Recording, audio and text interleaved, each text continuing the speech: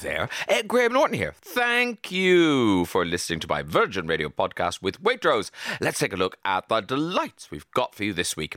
Lesley Manville gives us an insight into the mysteries of the brand new BritBox adaptation of Magpie Murders. Erin Doherty, you know, Princess Anne in The Crown, joins me in the studio to tell us all about the new BBC thriller Chloe. TV presenter Kate Humble swapped the farm for the kitchen in her brand new cookbook Home Cooked. And former doctor turned comedian Adam Kay fills us in on taking his memoir This Is Going to Hurt to television. Show chef Martha gets her green on for a risotto and whips the rhubarb out for a beautiful Sunday tart. But before all of our fabulous guests, let's catch up with Maria and solve some more of your Graham's Guide dilemmas. Yes, she's here. It is me, a little block of ice sitting in the corner. But you look quite sunny. Oh, thank you very much. No, because you've chosen your light very well there. And that's my demeanour coming out of my soul, you understand? You know, you look like a Renaissance painting. Lovely. Old, is that what you're saying? Yeah. I look old. No. Just in need of renovation. I loved seeing your show last night. Thank you very much.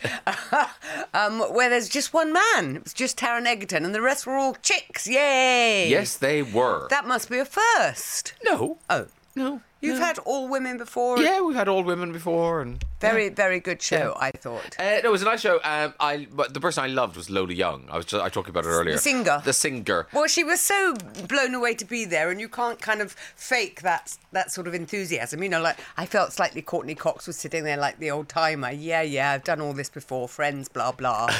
And whereas she was just the, unbridled excitement and enjoyment of it all. But I thought was a great voice. Yes, but I thought what was lovely was the others kind of, I think you're right, but then the others kind of went, oh yeah, this used to be fun. Oh. Yeah, I remember being like that, yeah. They get very jaded quickly in show business, Don't we? Don't we Graham, just? I have to tell you, last week I was talking about me sort of helping to Talking about you, yes. Yes, I remember that. No, helping to organise a dog rescue with a little dog from Spain. Called Sally Phillips. Sally Phillips, exactly. Yes. Well, it didn't go quite according to plan because I picked the wrong photo, and it wasn't the dog that I thought it was that I was flashing about on Twitter and everywhere to the friend who I wanted to adopt it. Do you know what? That is so weird you say that. Why? Because I saw the picture you put up. Yeah. And I thought, that looks nothing like the picture I saw. And I thought, oh, that dog looks adorable. This is my first error. So you just chose a picture of a dog on some Cadbury's chocolates. That I thought looked nice. Yeah. Do you want to adopt this dog? This is a picture of a dog. Are you interested in something like this? So they arrived. Jane Busman came down with her mum and the dog. And my friend who was going to adopt just obviously took this little tiny one, which was Jane's dog, her own dog that she's had for 10 years. And you're, oh, it's adorable. Blah, blah, blah. And then the other dog was like, well, what am I, chopped liver? I'm the one in need, mate. I'm the one that's been chained up for 2 years. Yeah. Still need rescuing over here. So that was very orcs, as you can imagine. Oh, no. So did it have to limp back home with Jane? No. We managed to get that. And then we all went out for a walk with it. Let it off its lead. It ran away, so it solved itself. It ran away across 2 main roads. I mean, thank you to the good people of St Leonard's, who are lovely, and people were, screeching their cars to a halt and parking and then running after it, and went in the sea, tried to swim to France.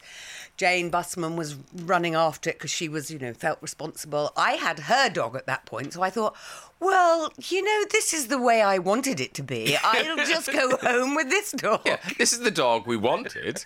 It's been a bit of a drama, but I've got the result. The outcome has been good.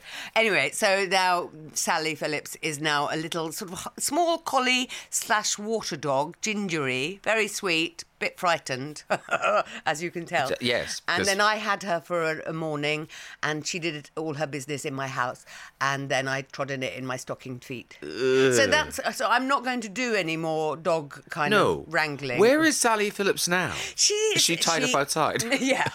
She's in my bike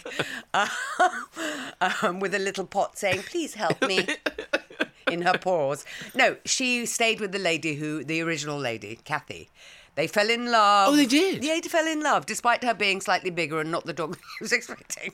They fell in love, and she is very adorable, but very frightened. And I imagine poor Kathy's house is now just a dog toilet. No, we've already managed to conquer that in a matter of 4 days. Well done. Yeah. So it's... It's sort of a happy ending. This dog is only 2, so I think relearning. Excellent. But yeah, happy ending, but I am now... You must make me back off, Graham. Back off from all things.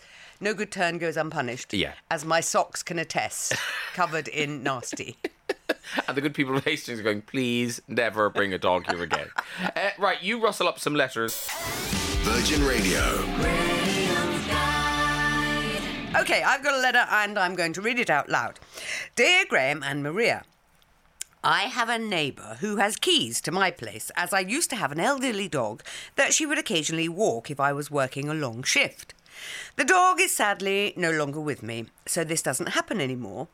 I've recently noticed that some of my good wine has been disappearing and seemed to be replaced with a cheaper bottle. If replaced at all. I borrowed a nanny cam and found out that my next-door neighbour is letting herself in and helping herself to bottles. It looks like she's been doing this at all hours, even when I've been in the house asleep. What should I do? Change the locks, call the police, or just pull her up on it? And that is from Gordon in Troon. That's Scotland. Oh, okay, Troon. nice. Beautifully pronounced. Yes, thank you very much. Did you go to the pronunciation unit? I did, to find out how to say Troon. Gordon in Troon. I mean, while you're asleep is a bit scary, I have to say. I'm not worried really particularly about the wine, but while you're asleep, odd.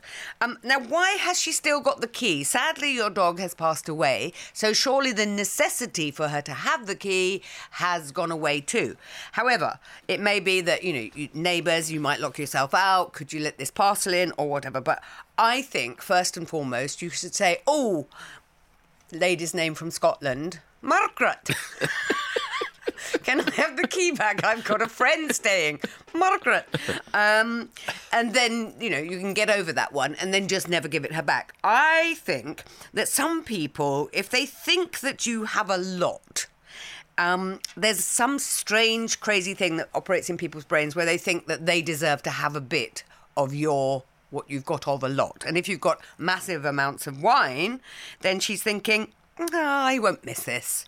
And, I did quite like her style by replacing it with a cheaper bottle.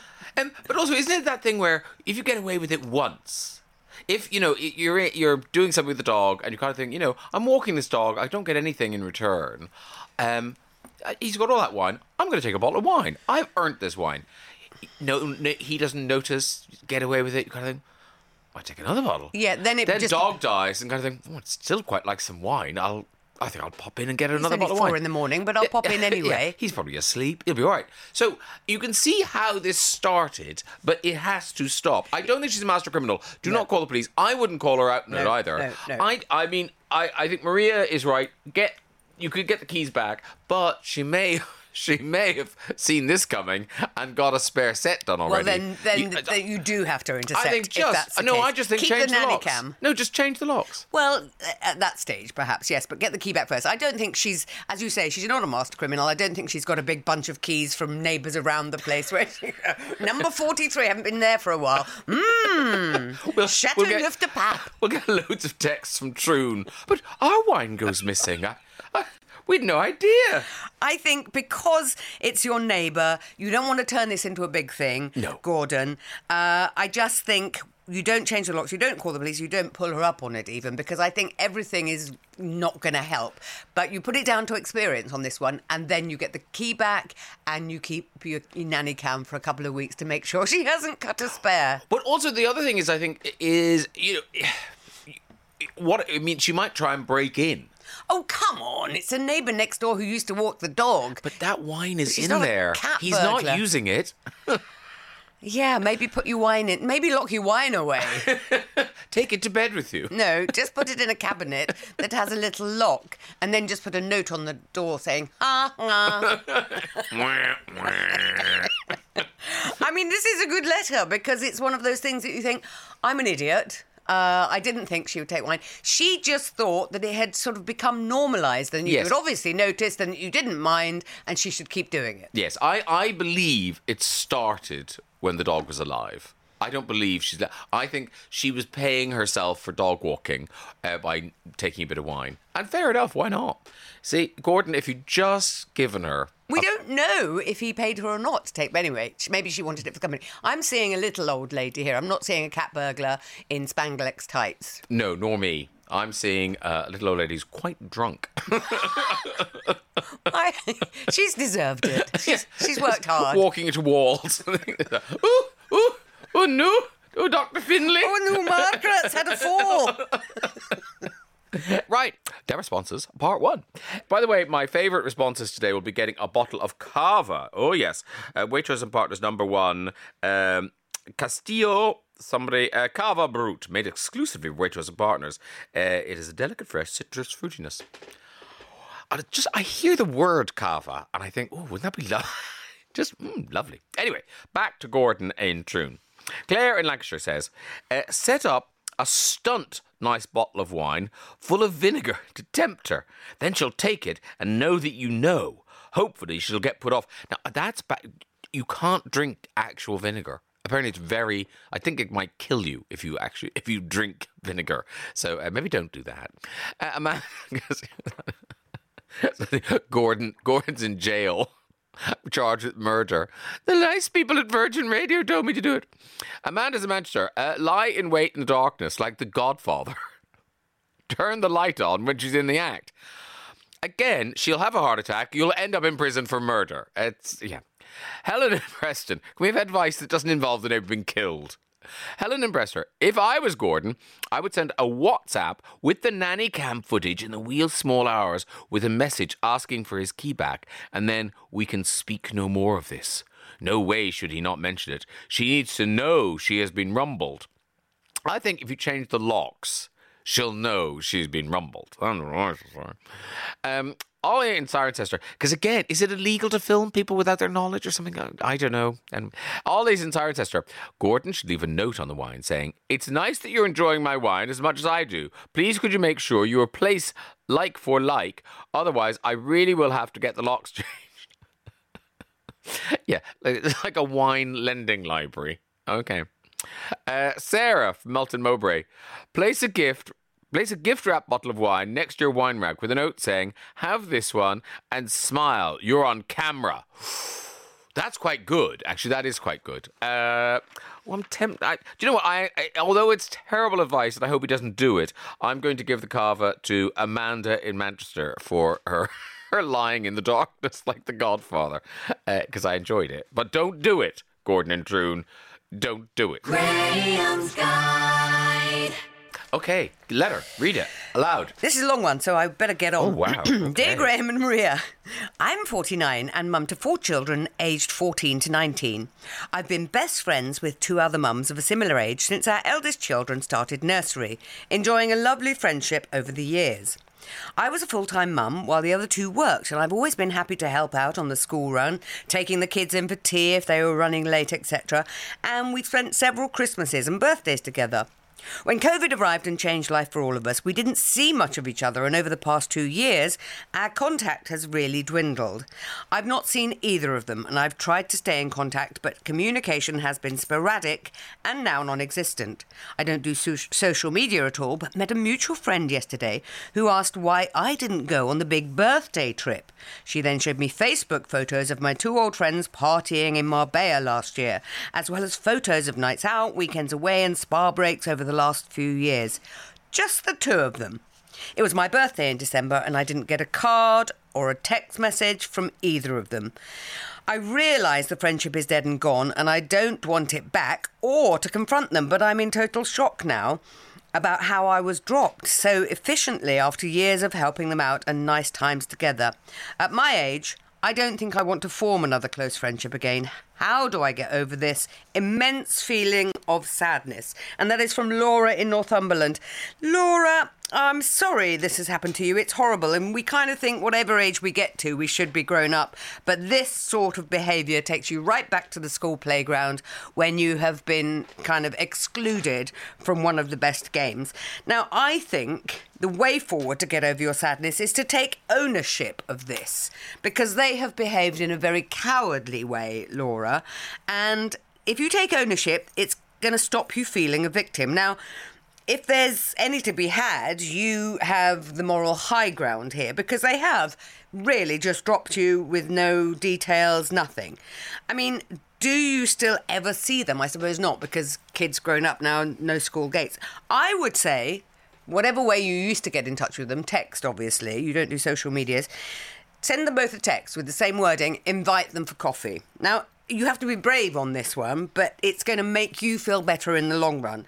So if you invite them for coffee, take a courage pill, and then just say, chat, all friendly, I have been very hurt. You just tell them that you have been hurt and that, you realise they don't want to see you anymore, otherwise they would have got in touch.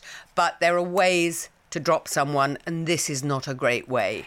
What's to be gained from that? She'll feel better about herself because she hasn't. Because I think she's feeling like a victim, and your confidence goes. Yes. And like she says, she doesn't ever want to have a close friendship again, which is a shame. No, that is that, and she will.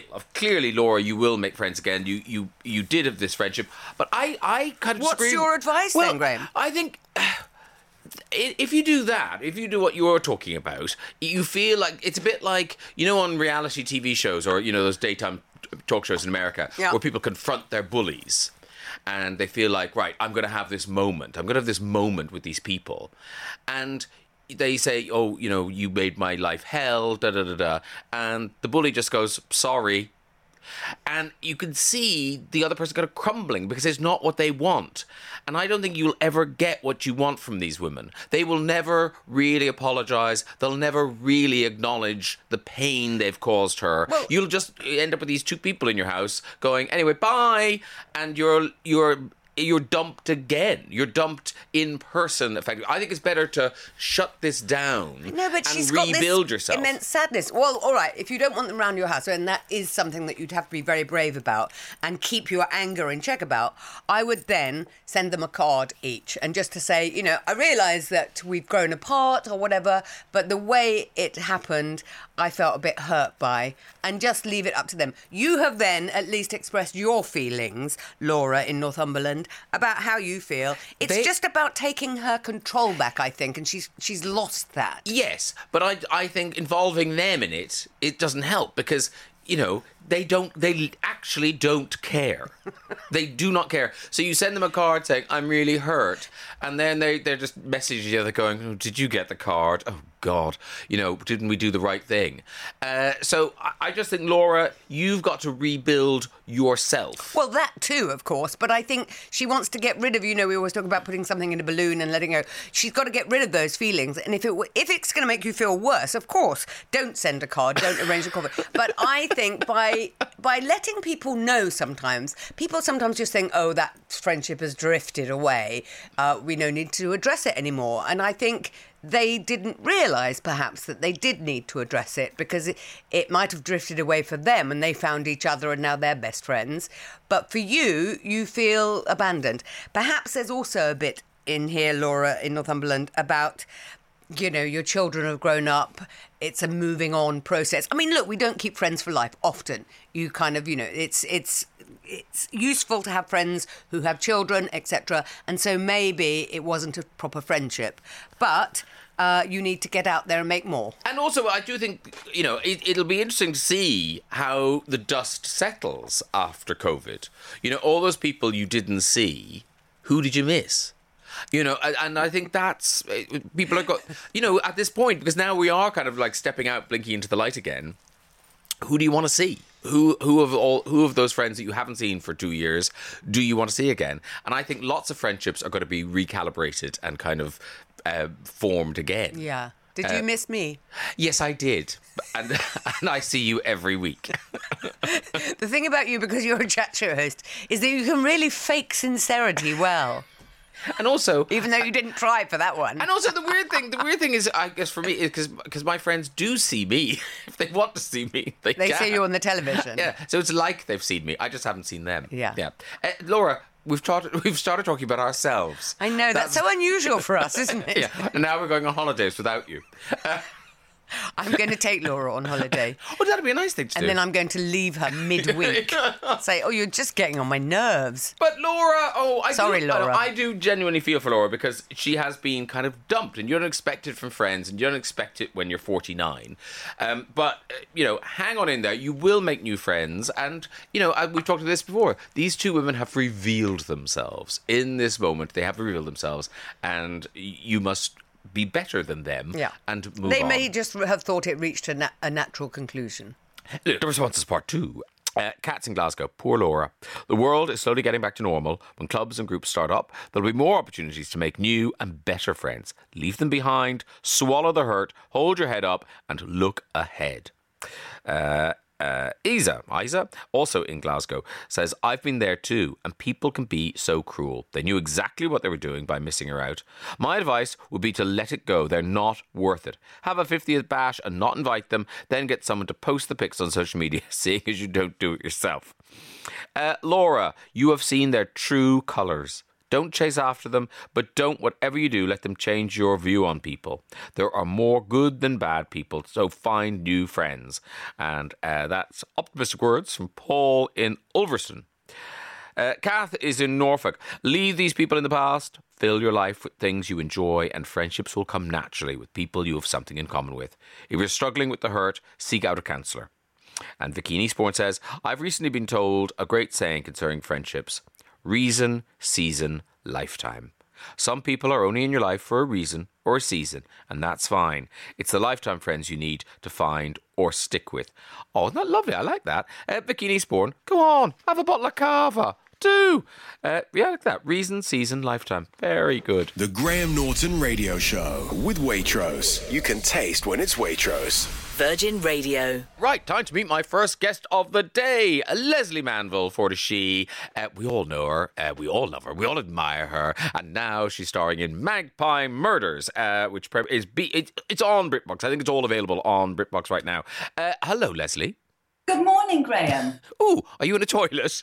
Why do I sound a bit echoey?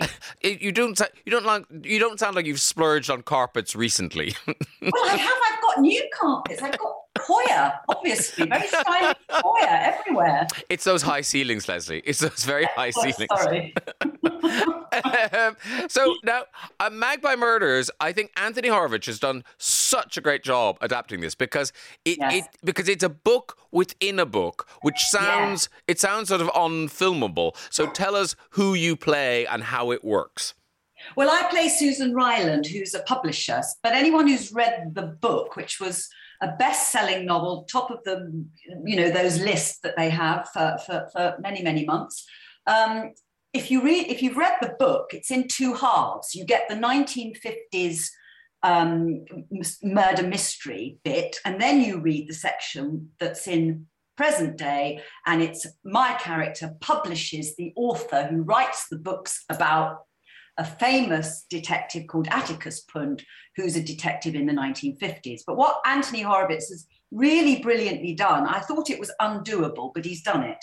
He's merged the two time frames and merged the characters so that while my character, the publisher, there's a murder and she gets involved with finding out how the murders happened, but the clues of the murder are in the book that's set in the 50s.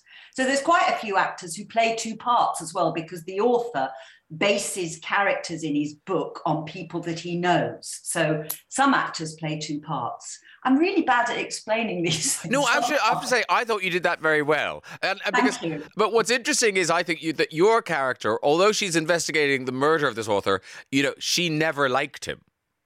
No, hated him, really didn't like him at all. But you see, the last chapter of the book is missing, and that's one of the key plot points. The last chapter's missing, and she knows that the clue to who has murdered him is in the last chapter.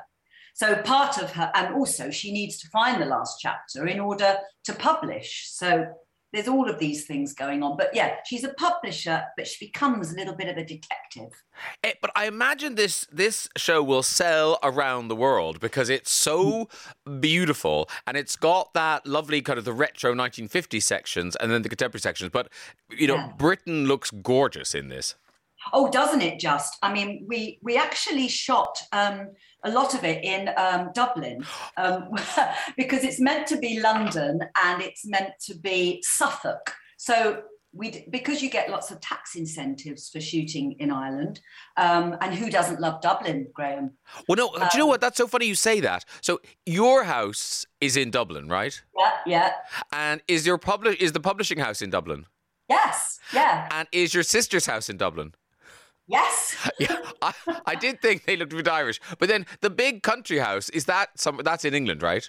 No, that was about half an hour outside of Dublin. Oh, really? Yeah, that big old pile of a house which we shot masses in. We did some of it in Suffolk when it goes to the 1950s and it's that beautiful village. Oh, so sweet. That is a little village in Suffolk called Kersey. And so we did shoot there for about 3 or 4 weeks as well. And we did bits in London, my character driving around her red MG in London. We did some of that stuff. Oh, and Liverpool Street Station's in it as well. Yes, there you go. Definitely, yeah. And now the lovely Conleth Hill, he plays the author who gets murdered. So presumably did you work with him at all? We did. We have one scene together, which is a sort of flashback of them in their early days working together, and it just kind of shows you how much she disliked him. But yeah, we only have one scene together. But he's a great actor. I don't think the opening 2 minutes of the series, which has got some of the most brilliant television editing I've ever seen, is a sequence of Conleth Hill's character actually being the writer and doing all those things that writers do when they hate what they've written and they tear it up and blah, blah, blah. And then it cuts to the most amazing opening graphics. But it's all very cleverly done. No, it really is gorgeous, and I think I'm right in saying it premiered on BritBox like last month, in the middle of last month. So is it all there now, or are you still waiting for some episodes to appear? No, sorry to disagree, Graham. It launches on BritBox on the 10th of February. Oh, I've got the 10th of January. Oh, I see. No. Oh, I wondered why you were on. Those publicists. You wondered why I was here. I thought Lesley's keen. And she's a bit late. Yeah, she's keen and late. 10th of February. Yeah, you can't watch it yet. No. Back off your BritBox. You can watch it from the 10th of February. You were just 16. So were you juggling school with being in the West End, or did you just say bye-bye school, look at me, I'm in show business? I said bye-bye school aged 15, and I lived in Brighton, and I took myself off to the Italia Conti Stage School in Clapham in London, and in theory continued my general education, but obviously spent the afternoons tap dancing, singing, acting, and they were my agent as well. So when this musical came along, they sent me along for it, and that was it. Got the job. But Lesley, I know Brighton's not that far, but at the same time, at 15 to come up to London and everything, was that your own self-belief, where you kind of thought, right, I'm putting all my chips on this, or who was encouraging you? No, nobody. Well, my parents were very encouraging, but the whole idea, the whole scheme came from me. But, the brilliant thing then was, my parents were not wealthy at all. I got a 100% grant from Brighton and Hove Council to go to Conti's. They gave me a rail pass. It cost me nothing to go there. My dad used to give me £1 every day, so that I could buy, and that bought me my tea and toast on the train in the morning, the 7:35 from Brighton to Victoria. And it bought my lunch and got me home again. And it usually lasted a couple of days. Wow, and look at you now. Look at Look you at now. me now. Just look at me. Oh, sorry, a bit of the studio just fell off. I thought, what was that noise? But it's okay. I think we're still on air. It's all good. Now we've got to mention you are also going to be in the new series 5 and 6 of The Crown. Yes, I am. I'm playing Princess Margaret. And have you wrapped on that? Is that finished? No, we haven't wrapped on season 5 yet. And then we have a bit of a break, and then we go back later in the year and start the 6th and final season. Yeah. Wow. Have you seen the scripts? Not for season 6 yet. No. I mean, Peter Morgan is furiously writing them. Not furiously, quickly. You know. Yeah. He's livid. Furiously writing them, not furiously. And do you know how much further does it go on after Margaret, spoiler alert, dies? Nobody's told me she dies. I don't think much longer, but I'm not sure. Sworn to secrecy. Oh, I tell you what, Louise in Dorset also wants to know, she's been in touch, she wants to know, is it your voice on the audiobook of Richard Osman's Thursday Murder Club? I thought I recognised it as my husband's been listening to it whilst at home and it's been driving me crazy. It is my voice. I've done the Thursday Murder Club and the sequel, The Man Who Died Twice. Yeah, it is. That's a nice gig. It takes about 4 days. And in fact, The Man Who Died Twice, I did it while I was shooting something else in Prague. But it's 4 days and you sit there and you kind of achieve about 100 pages a day. And can you now, because of COVID, can you do it, in a little booth? Or do you still have to go into a studio? You can do it at home. In fact, I recorded at the beginning of lockdown, I recorded the sequel to Magpie Murders in my little wardrobe cupboard. It's called The Moonflower Murders. And they brought along the kit, the sophisticated microphones. And because it was lockdown, I live on a quiet road anyway, but there was no cars, there were no planes. So all I did was close the door, which is full of my clothes anyway, and I put a duvet over the door, and that's it. I had my own little sound studio. Wow. I didn't know there was a sequel to Magpie Murders. How did I miss this?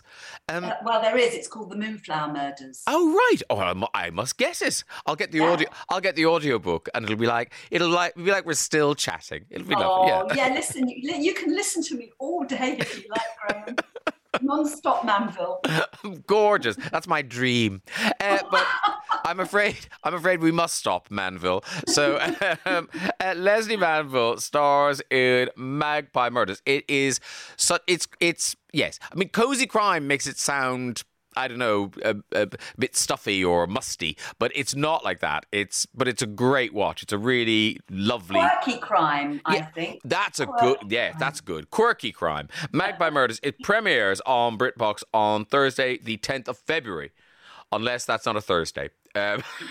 Because who knows? I feel I've got a lot of misinformation, but it's the 10th of February. That we're sure. Yes. So look out for it. That is next week, the 10th of February. Lesley Manville, thank you so much for joining us. Enjoy the rest of your weekend. Thank you, Graham. You too. The Graham Norton Radio Show with Waitrose. You can taste when it's Waitrose. Virgin Radio. Time for my second guest of the day, Erin Doherty. People fell in love with her as Anne in The Crown, but now you will forget all about that because she is in this extraordinary new 6-part BBC thriller, Chloe. Erin Doherty, hello. Hello there. How are you? I'm very well, thank you. Good. While that record was playing, quite low here in the studio, I was gushing to you about Chloe. I watched the first hour, loved it. So you play Becky. I do. Oh yeah, and we're sure of that. Oh, I do, yeah. Oh, Okay. yeah, I'm definitely Becky. Okay. There may be some other people thrown in there, but Yeah, no, because Becky's by the one end of episode 1, I kind of thought I suddenly doubted you. I suddenly thought, is she Becky? I mean, that's good. Yeah. She is definitely Becky. Okay. That's not a spoiler. So that red herring. Okay, I made that up myself. Okay. That's cool though. Yeah. That's another plot. Who knows? Maybe season 2. Okay, so you're Becky, and you have quite a difficult humdrum life. I do. She basically, without giving lots away, she's had a pretty intense, horrific event happen in her past that has meant that she is now severely isolated. Like, she just doesn't have a social life. She goes to work, she comes home. Even that is kind of temporary. Like, she's just a bit of a floater. And then when she finds out about the death of Chloe, that kind of isolation is what enables her to just throw herself And in. Chloe is someone she didn't know she just loved on Instagram. No, so Well, Chloe yeah, again. yeah, I'm like, yeah. you'll figure it out. Yeah. But like, Chloe was in a sense the only true relationship, best friend, but relationship she's ever really had. So that is a lot of the reason why it means so much to her to try and understand what's happened to this woman. And a lot of the show kind of focuses on this thing, that kind of reality gap between who we actually are and who Yeah. we present to be on social media. Yeah, it's fascinating and terrifying at the same time. Like, I think I'm petrified of social media for that reason. Like, and I very much kind of have like a love-hate relationship with it, where I'll use it for work and I'm all about promoting stuff. But I think it is really easy to go, right, I'm projecting this thing out there, but people don't really know me. Like, it's quite, you have to find the balance. And I think the show's really good at kind of highlighting, you can never really know what's going on in someone's life, no matter how much footage they put out there. And also, it's that weird thing where, you sit in restaurants and people are taking multiple pictures of Yeah. themselves. No, that's not good enough. Let's do it again. Yeah. Let's do it again. Let's do it again. Yeah. Like, I don't like it. I don't, honestly, it just freaks me out. I think I'm very old-fashioned at heart. Like, I'd love us all to just go back to phone boxes and be like, yeah, I'll meet you there at 7, okay, great. And you don't talk to each other until you get there. But I think, surely, don't you think there'll come a day when we'll be going, remember the 2019s, and you go, remember selfies? Yeah. And everyone go, oh yeah, remember everyone used to take selfies? Yeah. That can't keep going. I pray that it goes away. I really do. And I respect everyone who loves it. No, I'm you not- don't. I No, you don't. We think they're idiots. I know, just not, like, come on, like, why is there a selfie stick? Like, do you remember them? What was that about? Yeah, at least they're gone. Thank God. So we're making our way towards it. Yeah, we're little by little, yeah. by little. And we should say this is, I was just reading about her in, The Guardian Saturday, Alice Seabright, who Yes. did Sex Education on Netflix. Yeah. So she is this American thing. She is a showrunner. Yeah. So does that mean she didn't direct it? She didn't write it? She just, but it is her vision. What, on Chloe? Yeah. So Alice Seabright, she created the whole thing. So she wrote it and directed the first 3 episodes on this. Okay. Yeah. So she's like, this is like kind of her like baby in a Okay, way. This yeah. is like, I think she was saying, like, it's been kind of brewing for a good couple of years now. So this is kind of like huge for her. But when you say she directed the first 3 episodes, Yeah. In the last 3 episodes, is she making coffee, or is she kind of looking over someone's shoulder? I think she buggered off. She was just concerned with kind of her episodes then, and then we went over to a wonderful director called Amanda Boyle who did the last 3. But yeah, so Alice Seabright did the first 3, and then in a way she was really generous because, like I say, I think she'd spent a lot of time with these people figuring out the plot, and it's all very intertwined and crazy. But she was, when it came to the cast and people kind of putting their 2 cents in, she was very free about being like, that you're this person now, like, I want you to do whatever you need to do with it. But what a gift for you as an actor, because there aren't many female roles like this. No. Where you're not defined by, a husband or Yes. a daughter or you are entirely your own thing. Yeah, it felt very special, and I'm really, really chuffed that to put it out there, and hopefully to engage with, like, male and females out there. But I think actually, when I saw it written down on paper, I was like, oh, this could have been easily written for a man. So I was really chuffed that it came to me, and that it's this whole story is kind of in the shape of Becky.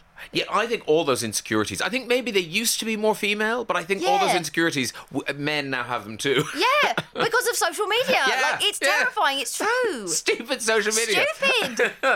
Very quickly on Chloe, she's... You don't see it that often. You see it in fiction a bit, but not in telly so much. That idea of a sort of less than sympathetic lead character. Yeah. It's kind of terrifying but thrilling as an actor to play someone that people might strongly dislike. But I think that's part of why it's important to put it out there, because I think actually people are much more multifaceted than just goodies and baddies. Yeah, because I must say, because your mindset is so fixed in those things, watching a television drama, you always know who's good, who's bad. Exactly. And I watched that first hour, and by the end of the hour, I wasn't clear whether Becky was one or the other. That's great. Yeah. That's so great. I'm chuffed. That's great. Listen, we've got to mention The Crown, because we were just talking, you got awards. I know. Yeah, big, heavy American awards. Very heavy ones. Yeah. Yeah. It was actually very surreal, because we were in the middle of filming I think it was the second series, when we had to fly to America to go to the SAGs, and we won, and it was great, and we had to walk on the stage, say thank you very much, and literally walk off and walk onto literally a plane and fly back and start filming the next day.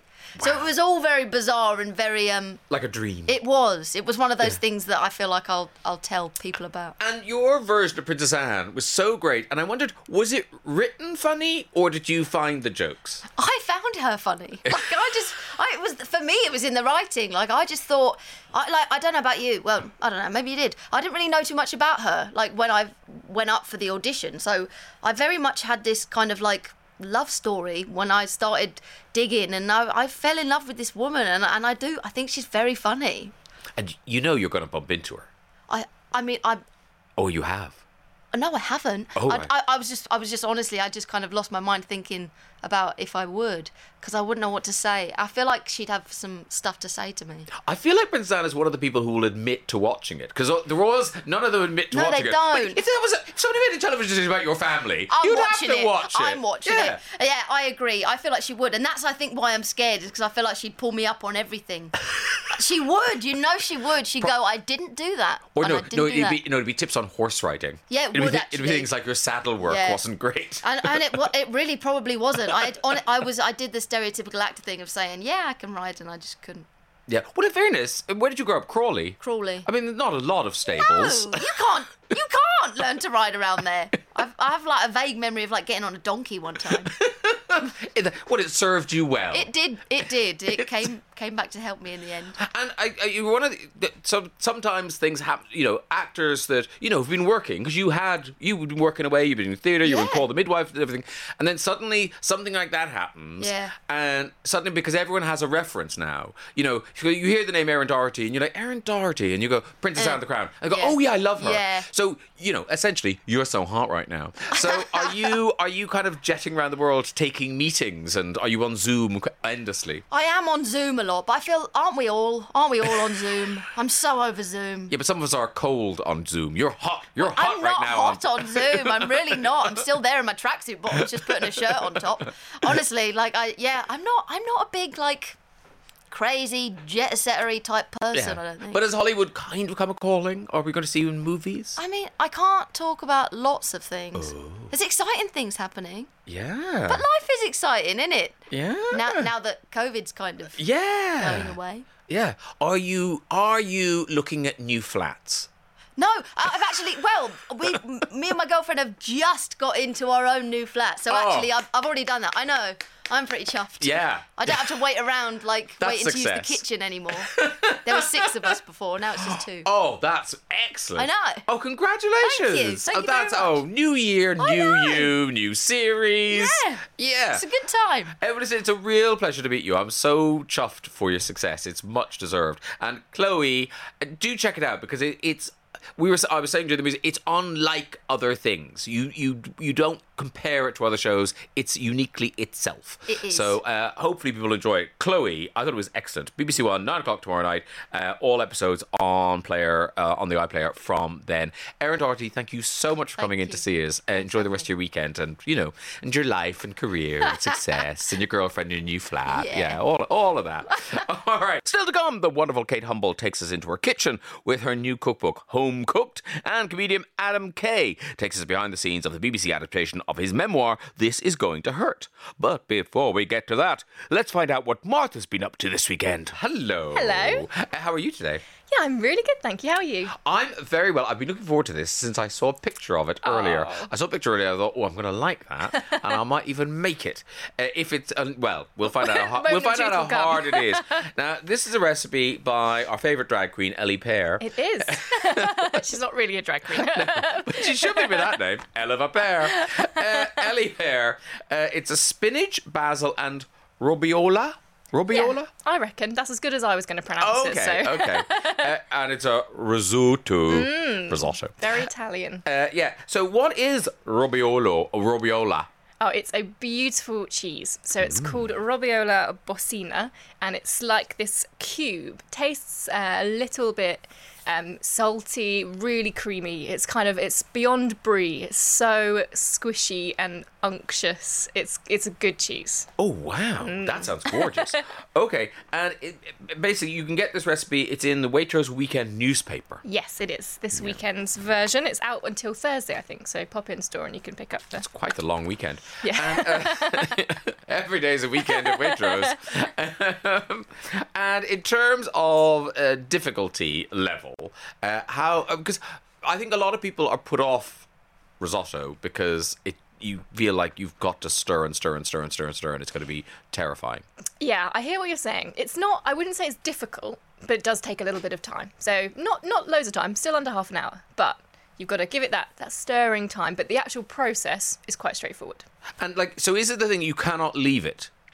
You can leave it for probably 3 to 4 minutes. So no. I mean, where are you going in 3 to 4 minutes? It's so easy to forget, isn't it? I mean, that's hardly a toilet trip. Yeah, it's make a cup of tea and then back to stirring. Back to stirring. Okay, so how do we make it? Where do we begin? So you're going to start with onions. Onions are the base of every good risotto. So get them nice and small. Sometimes you can even grate them if you're worried about your chopping skills. You can just get yourself a box grater and okay, that's go away a genius idea. That's a really good idea. And it'll be so much quicker. Yeah, it's quicker. It's a bit slippery, so you've got to be careful. But it does do a lovely, nice, fine shred, and it kind of disappears. If you're an onion, got people in the family who don't like onions, it's a good way to sneak them in because they just disintegrate much more easily. Yeah, so you start with your onion in your pan. It takes about 8 minutes to soften, and then we're going to go in with our rice. Cook it for a couple of minutes till it almost turns translucent. And we're using... what's it called again, the special rice? It's called arborio risotto rice. Yeah, it's just a little bit kind of plumper, so it absorbs more of the flavour. And then the first thing that goes into the pan is what the rice will taste of. So the first thing that goes in is wine. That's why it tastes good. So you want either dry sherry or a dry white wine, just about 60 millilitres, little glass, and it just absorbs. That's the first thing the rice absorbs, so it has a really nice under flavour. And then we're going to continue to add our stock every couple of minutes, stirring until it's absorbed. So that's your stirring. But whilst that's happening, the recipe is quite clever because you do all your other bits whilst you're stirring. You don't have to do anything after. So we're going to cook together some spinach and some basil. Just steam it for a couple of minutes, almost less than a minute. And then it goes into a blender or a blitzer into this green soup. Nice. And then towards the end of your cooking, once the rice is nicely cooked, we're going to add in our green puree. It completely transforms. If you were wondering what this dish looked like, it's bright green. It is vivid, ladies and gentlemen. Yeah. It is vivid. It's not any old risotto. It's a bright green risotto. Yeah. And that goes in, and then we take this cheese, this delicious salty cheese, and put little chunks in, stir it until it's melted, finish with some parmesan, some black pepper, and you're good to go. So the only cheese in that is those lumps of cheese? There's that, and then there's some Parmesan pecorino on the top. Wow. Oh, because I felt like there was cheese in the sauce, but there isn't. Yeah, the lumps of cheese, it kind of like melts in. I've actually put a little bit more on top, so you can see some on the top. But there's also, it's what makes it so creamy, which I think works wonders. I getcha. It's so good, and I never made a risotto till the other day, and it wasn't as bad as I thought it was going to be. The amount of stirring. Will you do it again? I might do for this. Yes. It's Ellie Pear's recipe. It's available in the Waitrose Weekend newspaper, but also if you go to our Instagram account at Virgin Radio UK, that's our Instagram account, and you stab away there and you'll be brought to the receipt in somewhere on the internet. Yeah, that's correct, isn't it? Yes, yeah. absolutely. Back me up here. Back me up. That's where you'll find it. You are back tomorrow morning, Martha. Sweet or savoury tomorrow? Something sweet, a little bit sharp. Ooh. Is it another lemon? Do you know what? It's actually not lemon. Oh, it's not lemon? It's not citrus, but it's something else. Okay. It's not grapefruit? No, I promise you it's not grapefruit. I'll be sick. I'll be sick. You won't like me when I'm sick. All right, we look forward to that. Thank you very much, Martha. The Graham Norton Radio Show with Waitrose. You can taste when it's Waitrose. Virgin Radio. Well, you say her name, she appears. Martha Collison's here, show chef with the trolley today. And that is very impressive. What have you made for us to enjoy today? It's a desserts trolley today. So we have got a rhubarb and rose posset tart today. Nice and colourful. It is so, I mean, I was thinking about yesterday with that vivid green of the risotto, and now we've got the vivid pink of this. So rhubarb, I think we all know what rhubarb is. Rose posset, is that a sort of apple? No, so we've got rhubarb, and then we've got rose, as in the petals. Oh, yes. And then posset is the type of filling that we've got in there. So it's similar to a custard, but not with eggs. You had me at custard. And then this is Tom Hunt's recipe, right? It is, yeah. He's very into foraging natural produce, which is why this has such a shocking pink colour, but there's nothing artificial about it. It's all natural ingredients, lovely sweetness with honey, things like that. Okay, and you were saying with your record that basically this is like winter rhubarb. It is indeed. So you get summer rhubarb is the green, huge plants that you find in gardens in kind of August, July. Winter rhubarb, however, was originally grown to kind of bridge that gap because we must have used to eat rhubarb all year round. But it's grown in such a fascinating way. They grow it by candlelight in the dark, completely in the dark, harvest it by candlelight. And it's that dark, growing, warm conditions that they call it forced rhubarb because it forces the rhubarb shoots to spring up, and that's what gives it their pink colour. Wow, you've made me want to visit a rhubarb farm. I know, I would love to. I've never done it, but I've seen so many pictures. I think it just looks really magical. And is this kind of a tale as old as time? Have they been doing this for centuries? Yeah, they've been doing it, I think, since the 1800s. So it's an old school kind of modified way to grow things year round. But it meant people could have lovely, bright, sunny rhubarb. That's this beautiful pink colour. In those months where it's a bit cold, a bit miserable, some lovely colourful fruits stemming up. And what's the base? Did you make that yourself? So it's a biscuit base, a bit more similar to a cheesecake. So you'll be pleased to know if you're thinking of making this that it's not going to take you forever. It's a packet of ginger biscuits in the blender with a bit of white chocolate. If you don't like your desserts cloyingly sweet, then this is a really good one. It has a kind of sharpness and a bite to it. It's lovely. Yes, absolutely. So what do you begin with? What's the first thing you do? So we start with making the kind of tart. It's kind of a pastry alternative, I guess. So you could even use gluten-free biscuits if you wanted to make this a gluten-free option. But you blitz your ginger biscuits. I think that ship has sailed, really. Blitz the ginger biscuits in a food processor with some white chocolate, so you get those little ripples of sweet chunks through there as well. And then some butter gets mixed into that, like you're making a cheesecake base. Yeah. Then you press it into the base of a tart tin and pop it into the fridge whilst you crack on with the filling and the topping. Mm-hmm. So the filling. Mm-hmm. Is that what you do next? Or does the rhubarb take longer than everything else and you need to be doing that somewhere? So filling next, because that is going to be the thing that needs to set. But the best thing about posset is it's so easy to do. It's a cook's secret weapon because when you look at something like this, it looks quite impressive. It looks like it's gelatin and it's all sorts of setting agents, but it's really just cream, lemon juice and sugar. Now, see, that sounds like it shouldn't work. That if you had lemon juice and cream, it would just go sour. Yeah, it's like a proper science kind of experiment because the acid from the lemon kind of acidifies the cream just enough that it will set into a lovely, soft, kind of sliceable tart, but not so much like gelatin where you worry that you've got too much or too little. And then we've got some rhubarb going in there as well. So you get rhubarb in both parts, in the filling, and then on the top, we've got this kind of geometric pattern of rhubarb. It is beautiful. If anyone's ever laid a patio, they'll enjoy this. Yes, it's that kind of thing. It's like tiling, just getting it all neat. But you just, when you're cutting up your rhubarb, you want to slice it kind of into little rhombus diamond shapes, which is actually quite easy. Just kind of angle your knife so that it cuts into those. And then I'd say the trickiest part of this dessert is cooking that rhubarb on top. So it's cooked just enough that it holds its shape, but not so much that it collapses, because you want to see those lovely patterns on the top. So you've got to watch that. How are you cooking? Are you boiling it? How are you doing it? It goes into a pan with a little bit of honey and a little bit of water, and then the lid goes on. So it's kind of steaming in a sugar syrup, I suppose. Oh, so I see. So it's not submerged in anything. No, it's just got a little bit of liquid. It's steaming all the way through, and you want to keep a close eye on it because it just takes 3 or 4 minutes before it starts to become stewed rhubarb. Which we used to love as children. Which delicious, rhubarb, I know. Stewed rhubarb with custard. That was a staple.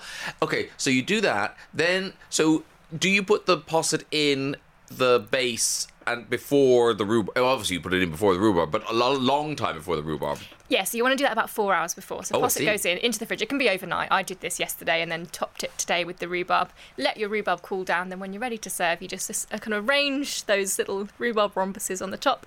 A little bit of rose petals on the top as well. Now you say that, a little bit of rose petals. Where do they come from? A bit of rose petals. Where did you get your rose petals? Please no, I haven't hand dried those. In the Waitrose Cook's Ingredients range, you can buy rose petals ready dried, and they're perfect for things like Valentine's Day coming up, because you can add a little bit of colourful flair, a little bit of fragrance, bit of flavour. Beautiful. You mentioned Valentine's Day. Is next weekend going to be a Valentine's Day special? I think we'll have a couple of different recipes you can try out, either for Valentine's, Galentine's, whatever you've got going on. Oh, lovely. Or will you be cooking something like a turtle dove? I'll see what Waitrose stock. You never know. Roast turtle dove. This is so impressive. And actually, as you talked it through, I thought, yeah, that's doable. That is doable. If you'd like the recipe for a rhubarb and rose posset tart, simply go to our Instagram account at Virgin Radio UK and snap away there and you'll get the recipe. Have a lovely week, Martha. Thank you very much. And we look forward to your Valentine's Day specials next weekend. The Graham Norton Radio Show with Waitrose. You can taste when it's Waitrose. Virgin Radio. We cross now to a windswept Wye Valley to talk to TV presenter, writer and now cook, Kate Humble. Hello. Hello. Oh, you sound marvellous. You sound great. Is the electricity back? No, it's not. No, apparently it might be back at midday, but we don't know. But so I feel for you because you've got this cookbook full of beautiful things, and now those recipes are just laughing at you because they're just going, ha, you can't go. Although luckily, apples and Marmite, which is probably the first recipe in the book, doesn't require electricity, so we can get away with that. Yeah, I was thinking that because because we cook. Obviously, we all make things in our lives, and obviously apples and Marmite is something to you, or there's like mushrooms on toast and things. How were you? Was someone kind of going to you? No, okay, you can put that in a book because actually, it inspires people or gives people the idea to go. Yes, actually, I'll do that today. That's a good idea. Was someone kind of talking you through it? No, in fact, the only talking to I got at all when I came up with the idea of doing a cookbook was don't do it at all, which was really encouraging, obviously. The cookbook wasn't the plan. As you sounded quite surprised when you said and cook. Yes, I'm as surprised as you are. As you said, we all kind of make things, and I make very simple things, and I was asked by Channel 5 to make things on the telly, which is an entirely different thing than making them in your own kitchen. It turns out it's quite scary and chaotic, but I did a series called Escape to the Farm last year, and if you remember when we were in the thick of lockdown, everyone was making sourdough in a very smug sort of way and then posting their photos everywhere and saying, look how clever I am. And I tried making sourdough and it just turned into a cowpat every single time I tried to make it. And so some lovely friend, my lovely friend Jennifer, who's a very, very good baker, said, just make soda bread. It's really easy. Now, presumably you grew up with soda bread. Yes, and my mother gave me her soda bread recipe and I can make it, yeah. It's fabulous, isn't it? And it does make you feel like a domestic goddess because you're making bread. But actually, you don't need to tell anybody that all you need to do is shove some flour in a bowl with a bit of bicarbonate of soda and something to make it fizz, stir it round, cut the cross in the top, obviously, to let the fairies out, because if you don't do that, it's going to be a disaster. Very bad luck. Stick it in the oven, and then it's marvellous. And so that was the very first thing that I made for the telly, and I was amazed. But I got lots of messages from people saying, "Oh my goodness, you've released us from the tyranny of sourdough. Thank you so much." And I just sort of thought, well, I'll just cook the stuff that I cook at home, and it is, mushrooms on toast is in there, and kind of little discoveries like you can actually make an amazing cake with a jar of marmalade and chocolate. I mean, what's not to like about those two things anyway? But in kind of one saucepan, no washing up, nothing. And again, you need no skills. I don't even know what a piping bag looks like. So, I'm not a cake maker, but that one's really easy. And people just kept saying, why don't you do a cookbook? And I was like, why not? I'll give it a go. And then my publisher said, no, don't do a cookbook. Anyway, I ignored her, clearly, because here it is. And now the other thing about it, because there's one thing to kind of go, I'm going to have a cookbook, but for you, holding this book, you must feel, because it's a big, heavy tome. It's a proper, it's over 100 recipes. But let's talk about how gorgeous the book looks. These photographs. I know. Is it all your house? It's the farm. It's around it's the sort of surrounding area. It is the Wye Valley. I mean, there was so the photographer is I'm saying he's a wonderful man now. If we had had this talk a year ago, I would have said I hate him, and he's never coming back into my life again. So he's a wonderful photographer called Andrew Montgomery, and he's photographed some really beautiful and proper grown-up food books, not just sort of people trying to muscle in like me. And he came to the farm. It was about this time. It was about March, I think, and we were lambing, and I'd been up all night, so A, looking rubbish, B, quite grumpy, and I'd spent 2 hours trying to pen up a ewe that had given birth and then didn't want anything to do with her lamb at all, and you try and put them into a pen together to bond, and I could not catch this ewe, and I've been chasing around for literally about 2 hours, finally get her in a pen, finally get her lamb with her, get the lamb on the teat, everything is marvellous. Wretched London photographer comes in and goes, "Oh, look at that lamb. It's brilliant. I'm going to take a photo." Opens the pen, you bolts, and I say something that I'm not allowed to say on Virgin Radio at 20 past 11 in the morning. Or any time. So, yes, it didn't start well. But he did a really beautiful job. Yeah, he really, in fairness, yes, he did the business for you. But do you look at these pictures and kind of think, because there's beautiful pictures of you kind of carrying, little lovely baskets of things with the sun setting through the trees, and it all looks so idyllic. I mean, is that your life? Is my real life. Is it? Graham, I always skip through the trees at sunset holding a little basket. Always. And don't you dare tell anyone different. Yeah, I'm sitting here shelling peas. I do that, but not necessarily in that outfit. But it's gorgeous, absolutely gorgeous. So, Kate, obviously you had your cooking segments in Escape to the Winter Farm, but is this the start of something new? Are you going to do just a cooking programme? I don't think so. No, not if anything. If the appearance that I made on Morning Live a couple of weeks ago is anything to go by, I've never cooked live on telly before, and that was a shambles. I tripped over the dog. I didn't have the right ingredients out. So no, not unless anyone wants to watch someone basically just making a mess of everything. I don't think Nigella has got anything to fear. And are the cameras following you at the moment? They are not, but they are about to. I mean, you say cameras, it's basically my husband. Okay. With a camera. He's unpacking the camera as we speak. Yes. So we are doing another series. So we're just sort of prepping for that now, and it'll be out later in the year.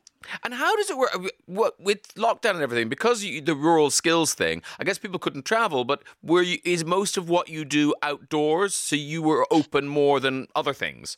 No, I mean, we had the sort of the same as everybody else, really. Either people couldn't be there, or we couldn't. The rules in Wales were quite strict about having people together. And although some of the courses are outside, obviously we want to feed people, so they need to eat inside.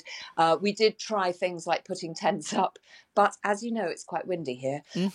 So often the tents ended up upside down in a field with cows sort of standing around looking a bit kind of nonplussed. So we did have to stop a lot of the courses during the lockdown, but now we're sort of up and running again, and people can come and stay, which is really nice. So we're doing kind of lots of things like hedge laying at the moment. It's very seasonal. Lambing courses start soon, which is lovely. So it's a great thing to be able to do to give people the kind of insight into farming life. And when we moved here 14 years ago, and took on a small holding and thought, how hard can it be to look after a hen or a pig? Quite hard, it turns out. And there was kind of nowhere really to learn. So that was why we set up the Rural Skills Centre, basically for people like us to be able to make their mistakes on our time rather than on theirs. Yeah, because you talk in the book about how you found your cooker when you were doing a How to Look After a Hen course yourself. Yeah. So we went down to River Cottage to Hugh Fernie Whittingstall's place to do a hen course, how to look after hens, and it tied in with a time that Hugh was doing a big campaign. It was called the Chicken Out campaign, and it was basically supporting the idea of hens being free range and encouraging us, the consumer, to only buy free range chicken and free range eggs. And he, word got to him that I was there trying to learn about hens, and he said, "Great, can you come and do a sort of a little bit for our campaign?" And I said, "Yeah, of course I can." And we had just moved here, and we didn't have a cooker. We didn't have anything. The people who'd lived here before had one of those big, range cookers, and then and took it with them. Our electricity's just come on. So I thought that. Everything's buzzing. Sorry. Congratulations. Well done. Yay. There will be lunch. I can finish making the half-made soup I've got on the stove. We didn't have a cooker, and so I've got a lovely cooker now, thanks to Hugh Fernie Whittingstall. And I said, "What do you use?" And he said, "I use one of these amazing essays that are built in Barnoldswick, and they've been built for 150 years in the UK. And Shackleton took one to the Antarctic." And I thought, well, if Shackleton's got one, it's got to be good enough for me. Wow. And it's interesting because I was thinking, when you were saying about the rural skills, I was thinking, I suppose that's just people who, want to dip their toe in and find out the magic of nature. But of course, it's people like you, and there must be more and more of them now, particularly after lockdown, who are starting new lives in the country and actually need these skills. Yeah, and it is.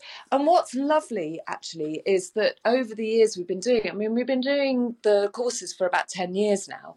And over the years, we've had people who've come and done courses. And then, a couple of years later or a year later, they've called us and said, "We did it. We got our small holding, and here are our first lambs."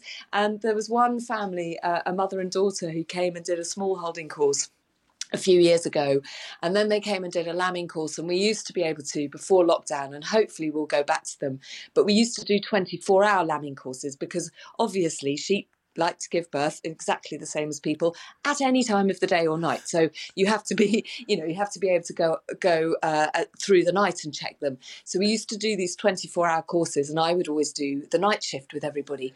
And so I got to know this lovely mum and daughter, Liz and Amy, and they were living in Surrey at the time and kind of had dreams of having a small holding. And about 18 months later, they phoned up and they said, "Hey, we've done it, we've bought a small holding." And I said, "Oh, great, where is it?" And it was about 6 miles from the farm, and Amy now works with us. Oh, wow. so it's lovely, it's kind of, it does feel, it's a bit cheesy to say it, but it just does feel like an extended family, and it's great that we, are able to keep in touch with people who've been through. Some people, we've had plenty of people who, live in a flat in London, are never going to keep sheep, but just want the experience of lambing, and that's fine too. Listen, Kate, thank you so much for talking to us. I'll let you get back and reset all your digital clocks. That'll take a while. The book is called Home Cooked, Recipes from the Farm. It is a gorgeous tome. It's just beautiful. Congratulations on it, Kate, and thanks for chatting us today. Enjoy the rest of your Sunday. Bye, Kate Humble. Thank you, you too. Bye-bye. Bye-bye. The Graham Norton Radio Show with Waitrose. You can taste when it's Waitrose. Virgin Radio. Time to meet my second guest of the day. His memoir of former doctor, This Is Going to Hurt, spent over a year at number 1 on the Sunday Times bestseller chart. Now it's a television series. His name is Adam Kay. Hello, Adam. How are you? Hello, Graham Norton. I'm very well. Woohoo! That's good to know. So this is your baby. Obviously the book, huge success, great. Now you've created and written and you've executive produced the series.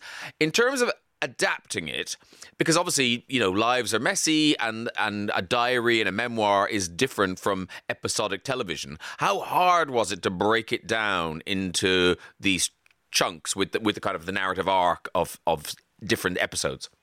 Yeah, it's very interesting because obviously there are some programs that can be a direct adaptation. If it's a crime drama or something, you can imagine it's all scene by scene. If I did a direct adaptation of my diaries, it would be a sort of slightly strange one-man sketch show, I guess. So, I guess the biggest problem, though, I had was if I made it too accurate to my real life, I would be sent to prison for breaking medical confidentiality, and I'd be excommunicated from all of my friends and all of my family. So it was a big exercise in fictionalizing quite a bit of it. And I made the decision to make my character quite horrid. But extremely handsome. So I thought, because I went for Ben Whishaw, but Ben Whishaw being a bit mean.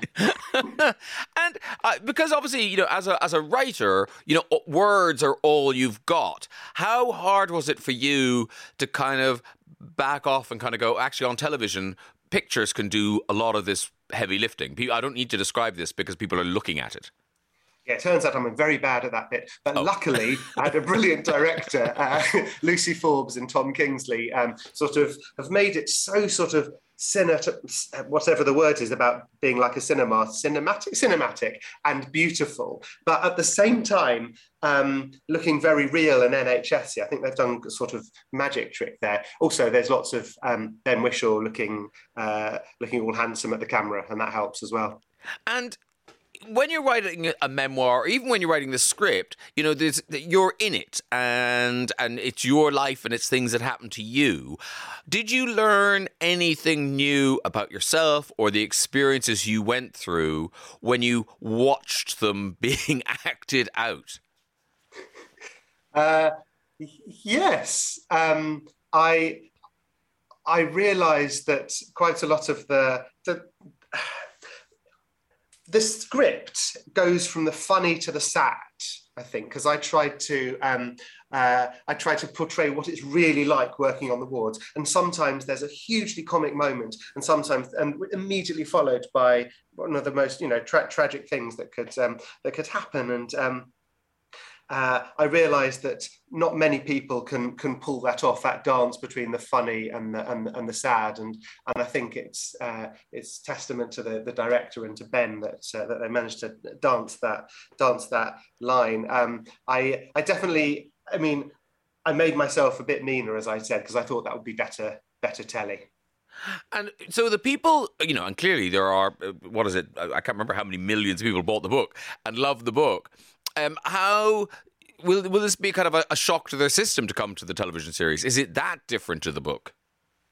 It's got all the same elements, and what I'd love it to do is what the book achieved was being a bit of a love letter to the NHS, and also shine a light in hopefully a sort of funny but also maybe powerful way on the human impact of working under such extreme conditions, which I think is something that's extremely relevant and after the last couple of years. And you've said it when you wrote the book, 2006. If you said, obviously there's a pandemic.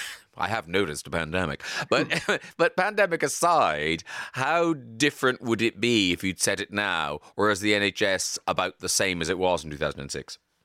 So some of the stuff I'm talking about in terms of the pressures that doctors go under, if you'd asked me 2 years ago, I'd say, I think things are a bit easier now, but I don't think there's ever been a tougher period for healthcare professionals than the last couple of years. There are some quite dinosaur-y consultants in there, and I imagine lots of those have retired by now. But hopefully, even though it's a snapshot in time, and it's and not a portrait of the NHS today, the people who work for the NHS, the 1.5 million of those, will hopefully recognise it still. Adam Kay's adaptation of his own memoir, This Is Going to Hurt, starts Tuesday night at 9 o'clock on BBC One, and then available on the iPlayer. And one of the things that the series really conveys, because you read about the crazy work hours of a junior doctor, and it's quite abstract, but in this you really see how just insane the working hours are. And is that just because it's not just staff shortages? Is it just because that's the way it's always been, so that's the way it's always going to be? I think it's a bit of both. The truth is, if you're working in a system, the NHS today is short 100,000 of members of staff, and I'm pretty sure that if Virgin Radio was short 100,000 members of staff, people would have to work quite long hours, and it's the same here. So you're often covering 2, 3 people's jobs. And on top of that, particularly when this was set in 2006, there was the culture of 97-hour weeks, which are gladly behind us, but it was just the way it was done. And for you going through that, I mean, just that idea, were you able to just, did you get good? Did you get skills of being, I can sleep for 20 minutes, I can sleep soundly for 20 minutes, or do you just do you go a bit doolally? Bit of both, but it's one of my main skills. So if my publishers can stop listening at this point, if I haven't written the book I meant to have written, I need to stay up solidly for 3 days, then I'm capable of doing that, and my body just goes, yeah, okay, he's doing this again. Now, because weirdly yesterday I did read that apparently you finished your next book. Is that true? Yeah, it's true. It's true. It is true. Okay. It is true. Yes. So I wrote it all in 4 days in a massive panic before the deadline. It's called Undoctored, and that's out in September. And so, because I feel like we've covered your life as a doctor. So, is this your life since being a doctor? It's a bit of before I was a doctor, some stuff at medical school, some stuff I haven't talked about from when I was a doctor, and a bit afterwards, and might even include this interview. Sounds quite fun. Oh, great. Hey, we're in a book, everyone. And because the first book was such a huge success, how scary is it kind of going back? I mean, obviously you've written other books, but going back to memoir, how scary was it doing that? It was interesting. I always keep diaries. I write everything down that happens. Back from when I was a doctor, it was my way of dealing with stuff. And even though the stuff I deal with these days is less revolting and less life and death, I still do it. And hopefully there's a couple of good entries in there. And do you write diaries now in a slightly different way? I talked to David Sedaris about this, that when he was writing diaries as a young man, he just wrote them. Now he writes them with an eye, thinking, "Oh yeah, that's a good story. I'll publish that." Are you a bit like that now? Yeah, no, definitely. Before it was my way of coping. Now I'm thinking, yeah, I could probably sell this. Yeah, not a moment wasted. It's all going to turn into money.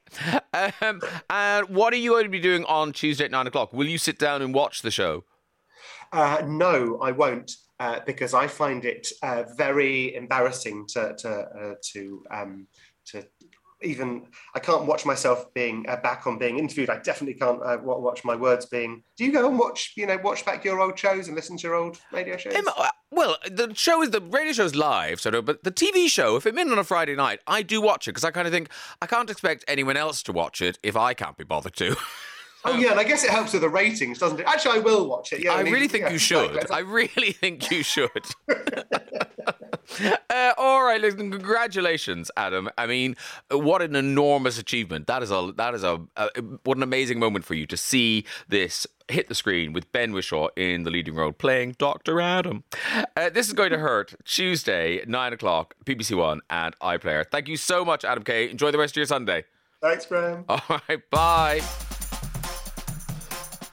Well, there you go. Thank you so much for joining me on the Graham Norton Radio Show with Waitrose.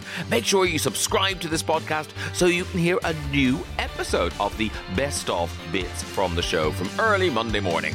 I'll speak to you very soon. The Graham Norton Radio Show with Waitrose. You can taste when it's Waitrose. Virgin Radio.